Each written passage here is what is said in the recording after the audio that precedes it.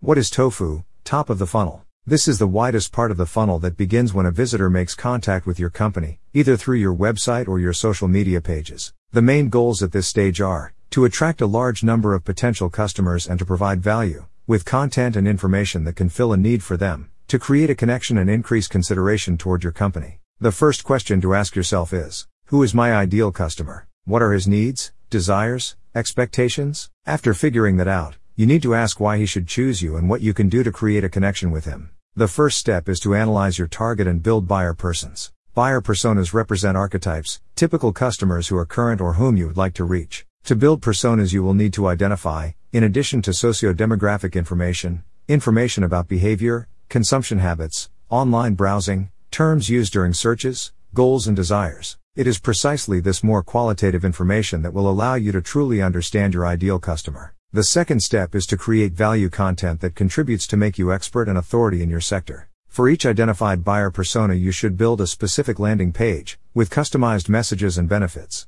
The key thing now is to build trust and a connection with your personas. Only in the next steps can you focus on your business offer. The tools to do this are many. Business blogs with insights on topics of interest to potential customers, of course without forgetting SEO optimization of content, including for example the most used search terms of your personas, which do not always coincide with the terms you or other types of users would use, because a good organic search engine ranking allows you to increase visitors to your blog or site and the use of specific terms helps you get a little more profiled traffic. Social media, podcasts, videos, you also need to intercept potential customers in the virtual spaces where they spend the most time. So it is important to know what social media your personas are on and the type of content they prefer, and this can also include videos and podcasts, which are increasingly popular with certain audiences. In addition to organic traffic, you can think about sponsored ads, as long as they are well profiled on the target audience of interest, to target the investment profitably and reduce the cost per lead. Visitors who land on your site, blog or social page should not remain as such, but we want to turn them into leads that you can contact and then convert into customers. If you enjoyed the content, remember to follow the podcast and subscribe to Marketing Z Protocol's free wait list for more exclusive content.